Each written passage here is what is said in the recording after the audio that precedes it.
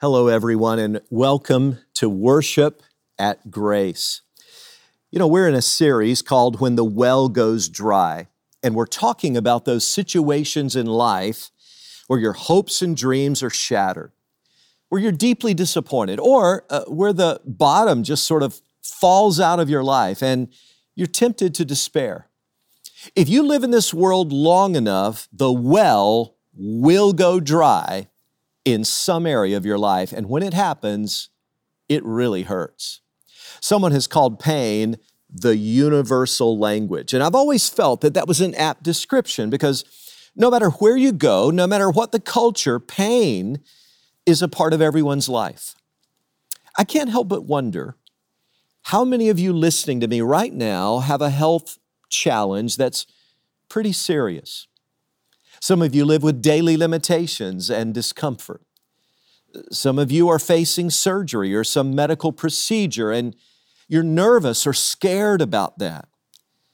I believe behind every device tuned into this message right now, there is a story of pain and heartache. The psalmist says in Psalm 88, "My soul is full of trouble, and my life draws near the grave." Well, followers of Jesus are not exempt from trouble. But the good news is we have the resources to flourish and thrive through troubled times. Jesus said, in this world, you're going to have trouble, but be of good cheer. I've overcome the world. Now, that should be a tremendous encouragement to all of us who are continuing to navigate this COVID-19 pandemic. No one knows how long the impact will last. What we do know is that God's mercy and grace and comfort is going to outlast it.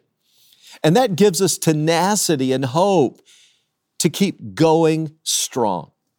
Now, today, we're going to look at a man in Scripture who held on to his faith even though the well had gone dry on his health. In getting started, I want us to walk through the highlights of Job's story. Some of you have heard this before. Some of you who are maybe new to Scripture, this is going to be a brand new story for you, and I think you're going to be amazed because Job was this really fantastic guy. We pick up the story here in God's Word. This is the book of Job, chapter 1 and verse 1. In the land of Uz, there lived a man whose name was Job. This man was blameless and upright. He feared God and shunned evil. Now, as we're about to see, Job is about to hit some hardships, but it's not a discipline inflicted by God because of his sin. Job is actually sort of a model of righteousness. I've noticed that when people suffer, the first question is normally, why is God punishing me? But trouble is about to invade Job's life, even though he is a model of morality and a person all of us would look up to and respect. He also happened to be pretty well off. I think you'll agree, righteous and rich is a combination we'd all love to have, right? We keep on reading verse 2. He had 7 sons and 3 daughters, and he owned 7,000 sheep, 3,000 camels, 5,000 yoke of oxen, and 500 donkeys, and had a large number of servants. He was the greatest man among all the people of the East. Now that is a lot of livestock, a lot of wealth. In today's currency, Job would be worth at least a few $1 million. And depending on his land holdings, it could be far more than that.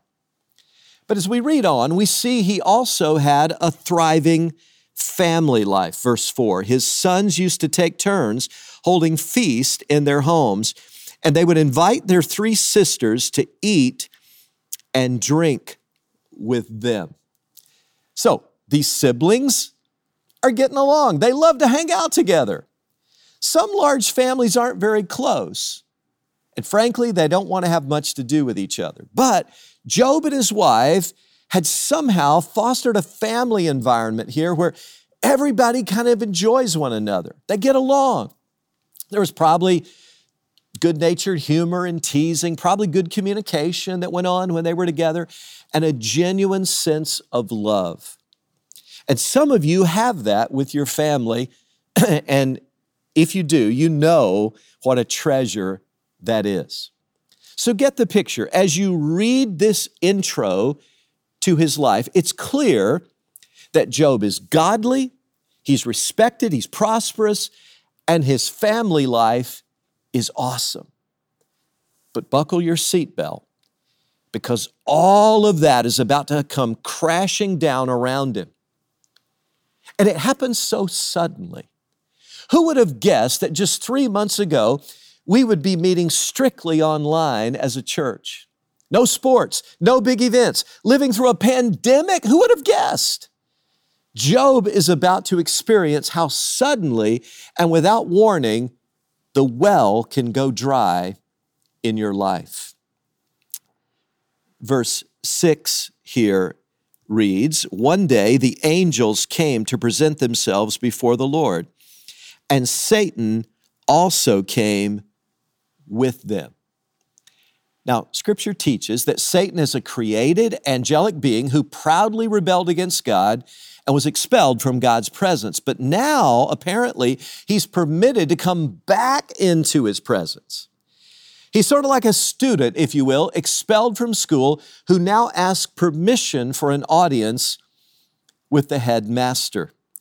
And verse 7 says, "The Lord said to Satan, 'Where have you come from?' Satan answered the Lord, 'From roaming through the earth and going back and forth in it.'"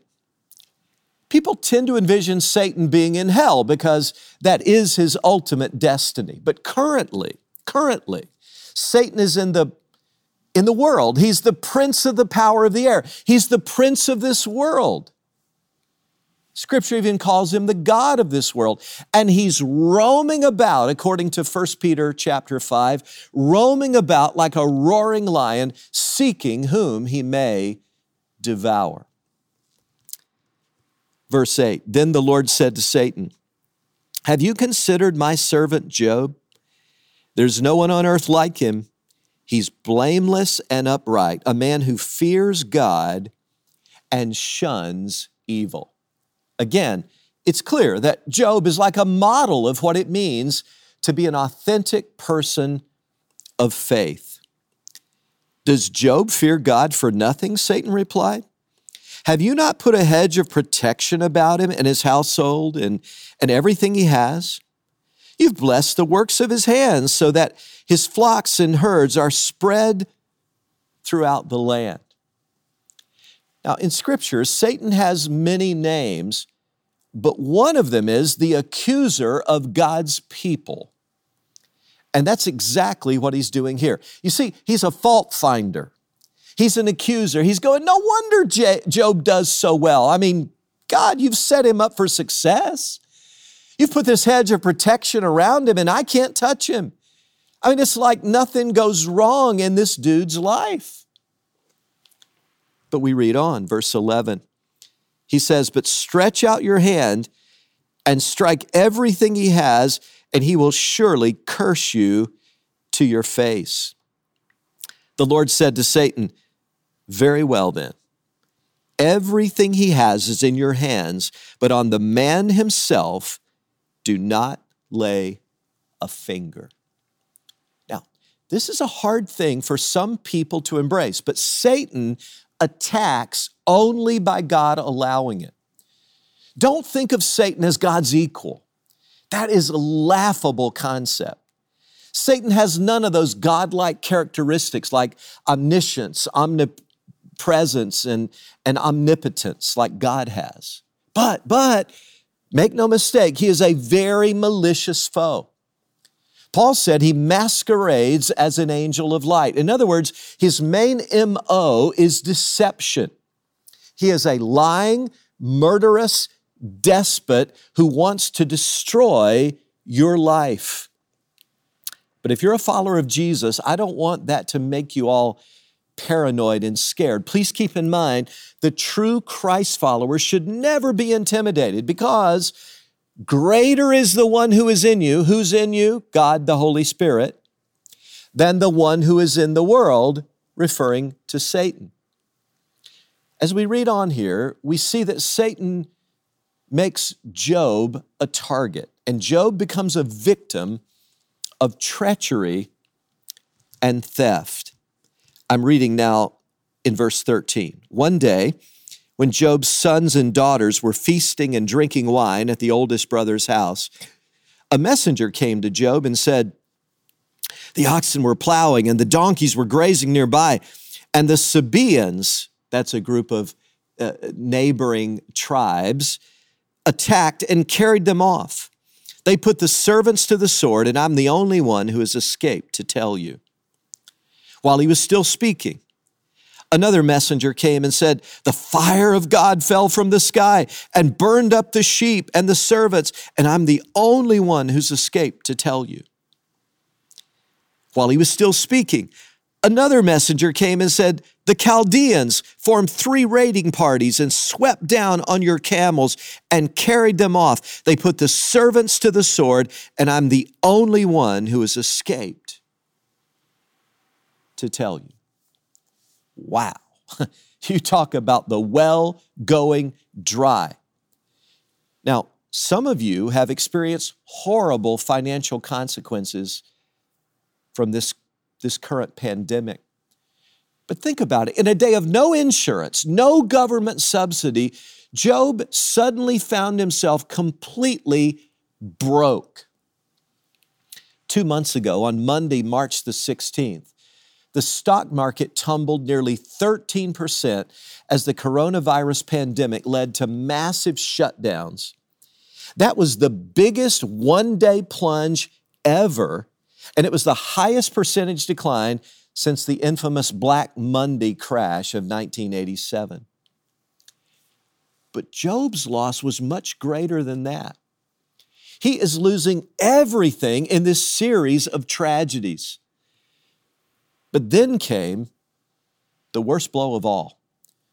All 10 of his children were killed. Verse 18, while he was still speaking, yet another messenger came and said, "Your sons and daughters were feasting and drinking wine at the oldest brother's house, when suddenly a mighty wind swept in from the desert and struck the 4 corners of the house. It collapsed on them, and they are dead.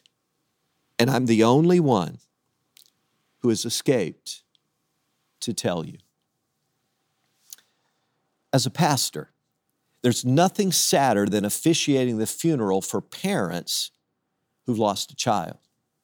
Job, as we read earlier, had 3 daughters and 7 sons, and they're all gone. It broke his heart. But notice now Job's reaction, starting in verse 20. At this, in other words, at getting all this news, Job got up and tore his robe.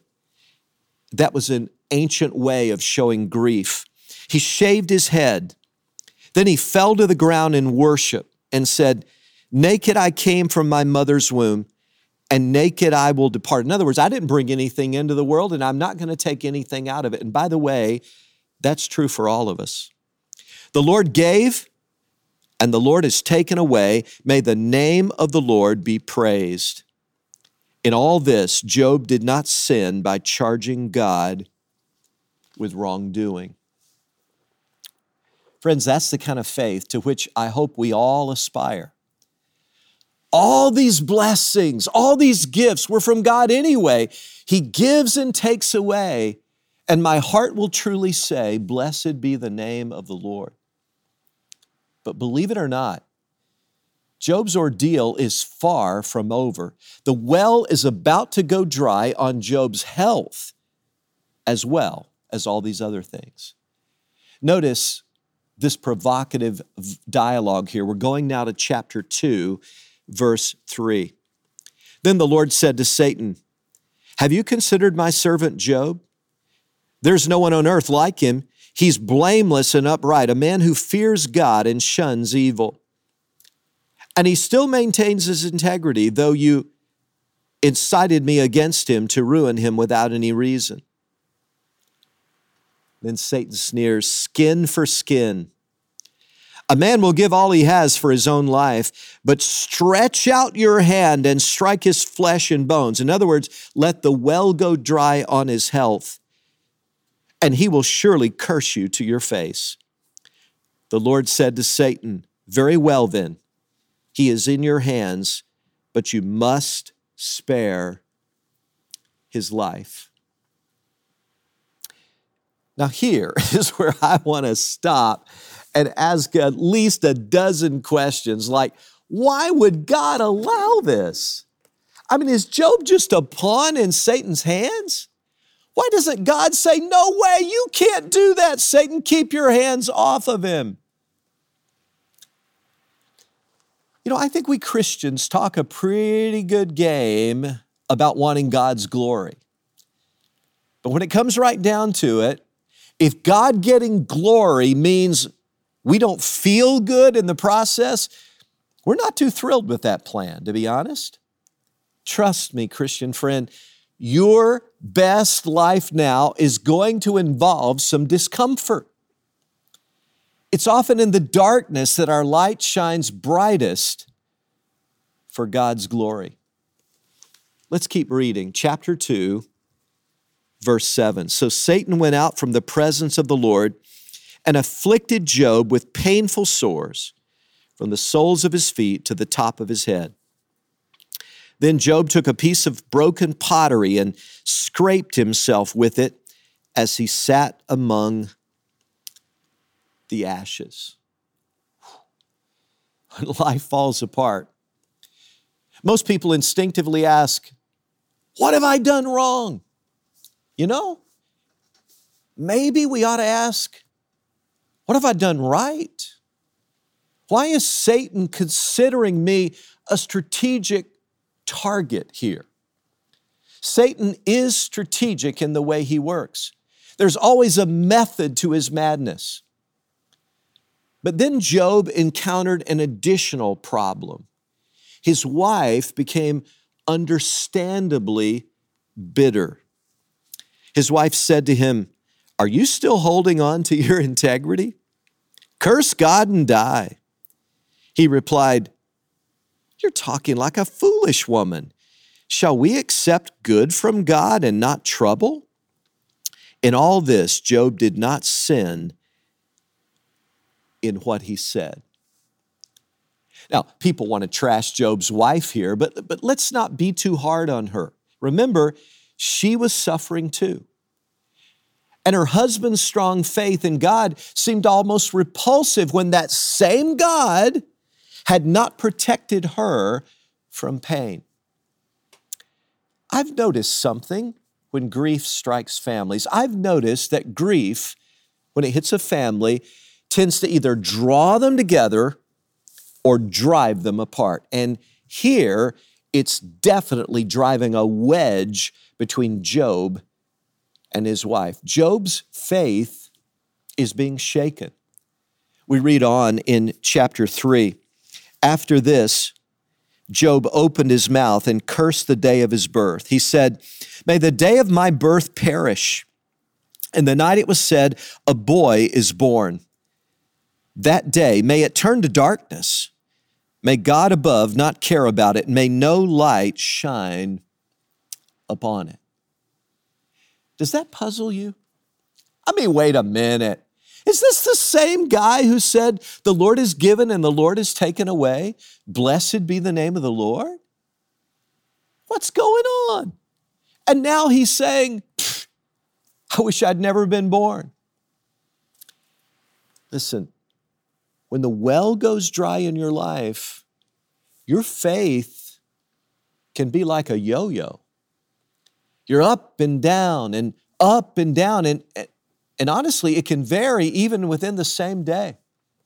I'll never forget asking a grieving husband whose wife had passed away, hey, buddy, how are you doing? He said, Pastor, It depends on the hour you ask me.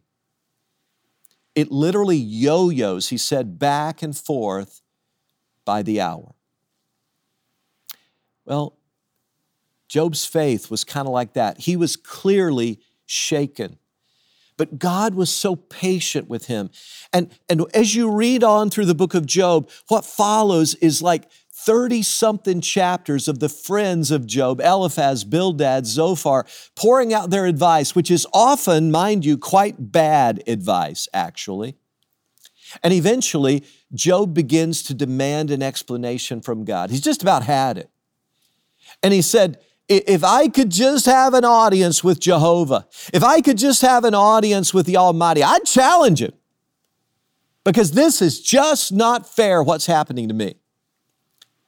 But as we turn on to chapter 38 here, we finally hear God speaking directly to Job. Chapter 38, verse 2. Who is this that darkens my counsel with words without knowledge? Brace yourself like a man. I will question you, and you shall answer me. This is God talking to Job now. Where were you when I laid the earth's foundation? Tell me if you understand. Who marked off its dimensions? Surely you know. Who stretched a measuring line across it? Now, God is challenging Job, but he could have blasted him out of the water.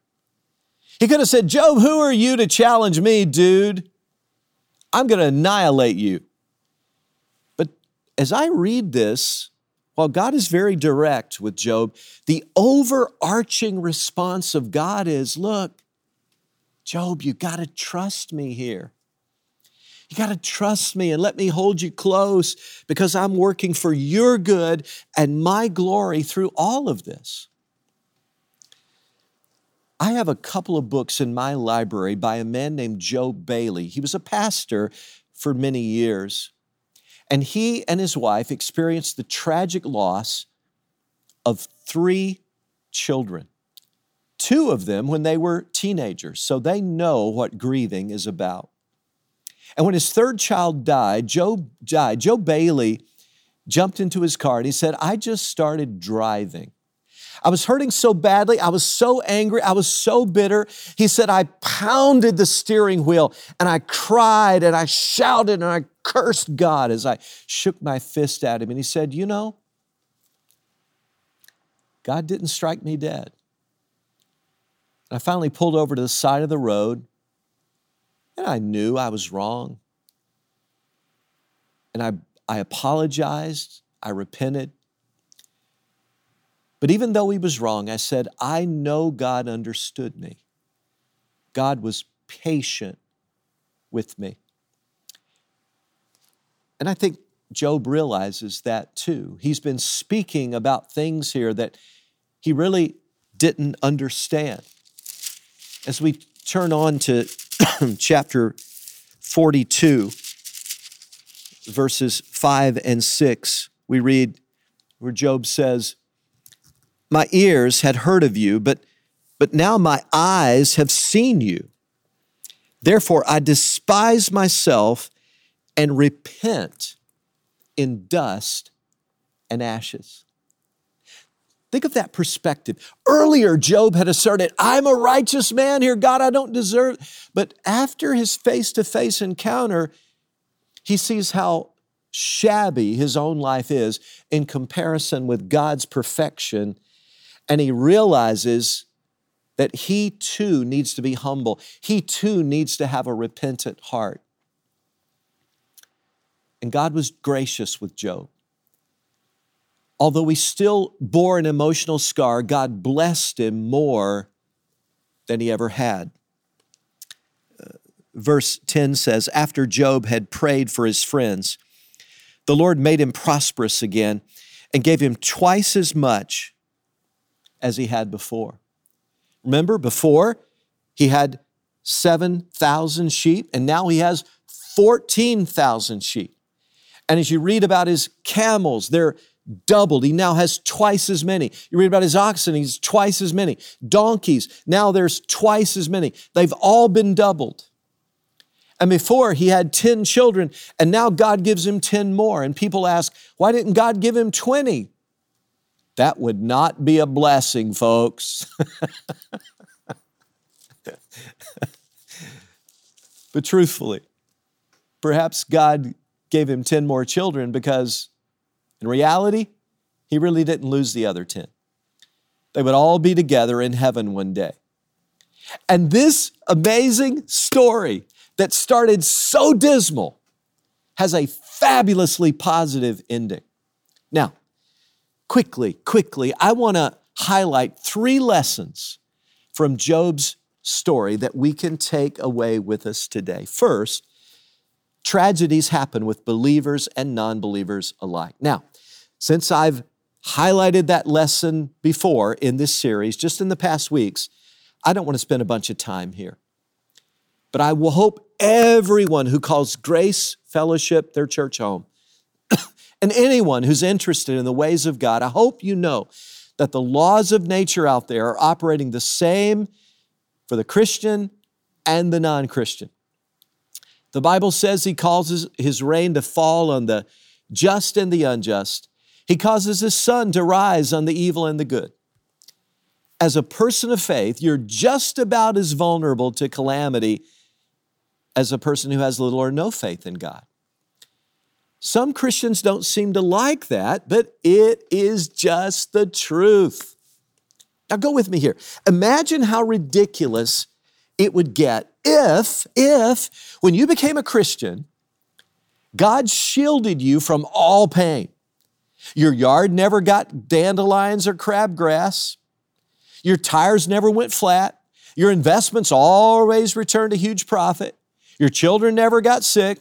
Your favorite team always won. And on top of all that, Christians were the only people who didn't contract the COVID-19 virus. Think about it with me. If that were the case, people would profess faith out of selfish motives. They would just want the goodies that come with it. Faith in God would be phony and cheapened. God allows pain in the lives of true believers if, for no other reason, than the world can tell the difference in our reaction to hardship. Second lesson from Job's story. It is misguided to blame God for all the pain in the world. One of the reasons I love Job's story so much is that it shows us clearly that pain typically has more than one source. And we're being naive if we try to pin it on just one thing. Think about it. I mean, you've read the story here. You've heard it today. Who would you blame for Job's problems? Who would you blame? Would you say, oh, well, it's a complete act of nature. There was a windstorm and lightning, and no person could control that. Is that what you'd say? Or are you going to blame it on some of the evil people in the story, like the Chaldeans and the Sabaeans, who stole the livestock and murdered the workers who were caring for them? You got to admit, that was very evil. That was a criminal act of vice and cruelty they chose to perpetrate. Or are you going to blame all this on Satan? I mean, clearly Satan was scheming to bring calamity to Job and his family, as the text makes crystal clear. So, who are you going to blame it on? I believe all of those factors were at work. But when the well goes dry, many people I know are quick to blame God. Why would a good God do this to me? Now listen, to be sure, God allowed this. He could have violated free will. He could have suspended the acts of nature. But clearly, God did not directly cause it.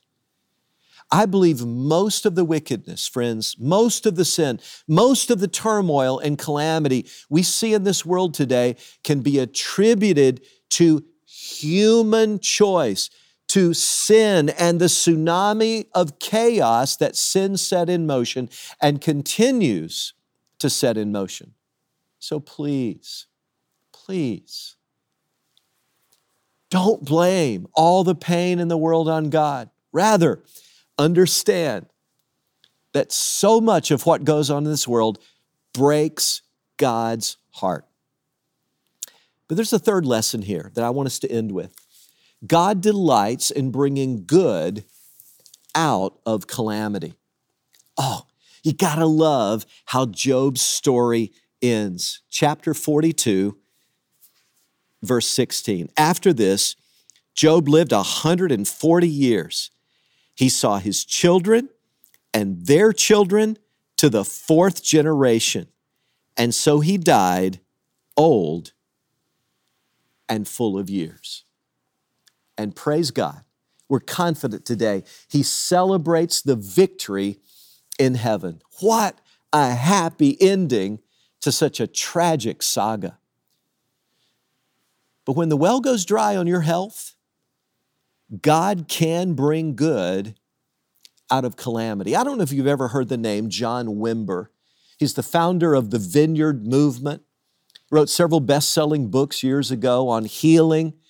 He alone was responsible for kind of bringing an emphasis on healing back into many evangelical churches. And even people who disagreed with Wimber over his emphasis upon healing, physical healing and emotional healing, still respected him because of his personal godliness and his kind personality. He was a very influential and wonderful leader. But during the final years of his life, the final 5 years actually, Wimber suffered through a heart attack, a stroke, and cancer. 2 years after being diagnosed with an inoperable tumor, he wrote an article called Signs, Wonders, and Cancer. And I'm reading from the article here. He ended the piece with these words. While I was still being treated for cancer, someone wrote me a letter asking, "Do you still believe in healing now that you've got cancer?" I wrote back, "Yes, I do." And the truth is, I do. I also believe in pain. Both are found in the Word of God. In the year I spent battling cancer, God purged me of a lot of habits and attitudes that weren't right. And through it, I grew stronger as a Christian. Some of my greatest spiritual advances in spiritual maturity came as I embraced the pain. As each day I had to choose to allow God to accomplish His work in me by any method, even adversity. Being through the valley of the shadow is frightening. Its uncertainties keep you alert to ever-changing scenario. I began to cling to every nuance of the doctor's words, shrugs, and grimaces. I experienced the full range of emotions that go with life-threatening illness. I wept as I saw my utter need to depend on God. I had to embrace the truth that I could not control my life. I also found that the view from the valley gave me a focus on Christ that I would not have found any other way. In the midst of the most terrible tragedy, God is at work, even though we don't always see it. Even though we may not understand now what God is doing, we can still trust His character, that He is still good and He is still faithful. There is no doubt we live in difficult times. Calamity is all about us.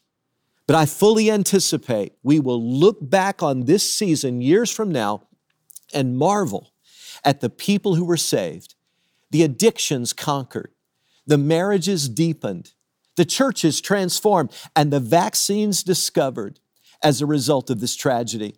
And when we look back, we'll be reminded once again of what we all know to be true, that in all things God works for the good of those who love Him and have been called according to His purpose.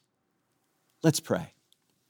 Father, remind us of that today, even in the midst of this pandemic and all of the sort of challenges are going on in people's lives, whether the well has gone dry on their health or in some other way, remind us today that you delight in bringing good out of calamity.